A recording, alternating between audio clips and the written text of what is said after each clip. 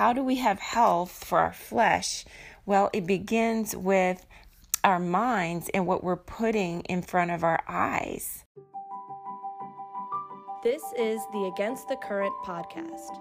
Against the Current is a faith-based counseling ministry that helps individuals, couples, and families experience emotional, mental, relational, and spiritual transformation through biblically based principles with one-on-one counseling, workshops, and seminars. If you want to find out more, head on over to atcmcounseling.com. Hello there. Welcome to 10 Minutes to Freedom. Katya Mills here with Against the Current. I'm so excited you have joined me today. And very quickly, this is where we just take a few minutes and just give you some nuggets so that you can be empowered for the day, the week. And I always encourage you to keep digging and learn more about whatever topic I'm talking about. But this is where you will definitely find freedom if you do some digging, do some researching. But today I want to talk about, I think, one of the best kept secrets in life. Okay, so this is life-changing. This can affect your mental health and your physical health for sure. And I want to talk about mental health, your mind, and keeping your mind healthy, and the dangers of not keeping your mind healthy, which happens more often than we think in our culture.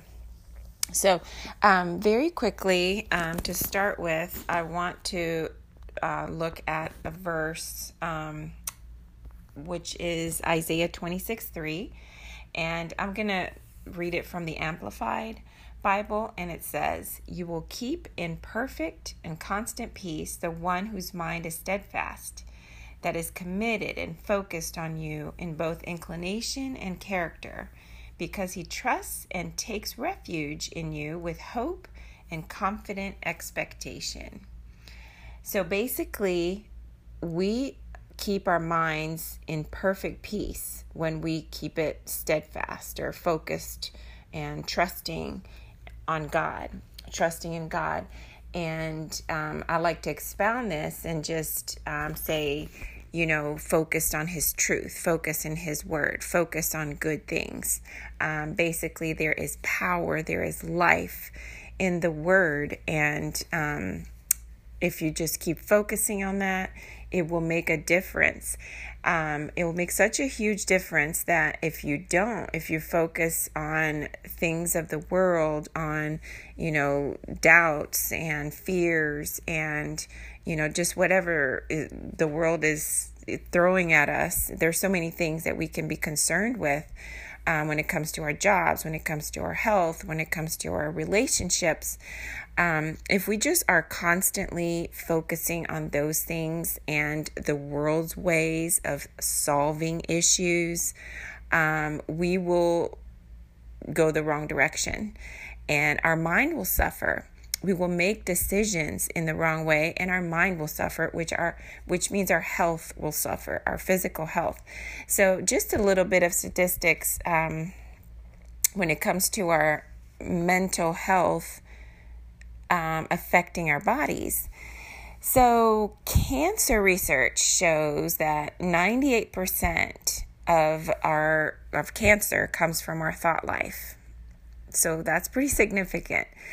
And another statistic here is people with depression have 40% higher risk of developing cardiovascular or other types of diseases. And, this is pretty significant because that means that the way we think is going to affect our health, our physical health, to the degree that it can cause something as serious as cancer, which is life-threatening. And a lot of this has to do with the current scientific model. Most doctors, basically, most medical facilities that we all go to, they ignore the spirit aspect, the spirit part of man. Okay, so we are a spirit. God, once we are born again, God is within us. He wants to communicate with us, and we are definitely a spirit. Now, a lot of the time that spirit is dormant. We don't know we have it, and we don't feed it. We don't do anything to grow our spirit. And what happens a lot of times is they will, for example, just give us medication if we're depressed, if we have some kind of mental ailment. And when that happens, we're literally disconnecting our spirit from our physical body. Okay, they're just saying you're a physical being, and you have a broken part. In essence, something's not working with your mind, so let me give you a pill so we can fix that. Where when we really dig into, the fact that we are a spirit and God breathed life into us and He wants to communicate with us. And then also much research has been done in this area. Neuroscientists in the last 20 years have made amazing discoveries to find out that there's more. There's more to us. We are a spirit, and that our mind literally can control the brain. They're two separate things. Our minds can control the brain, the actual physical aspect of the brain. And when we realize that, then we understand that if we're just, trying to fix the physical by just giving medication, taking medication, we're literally separating the spiritual part of us from the physical part of us.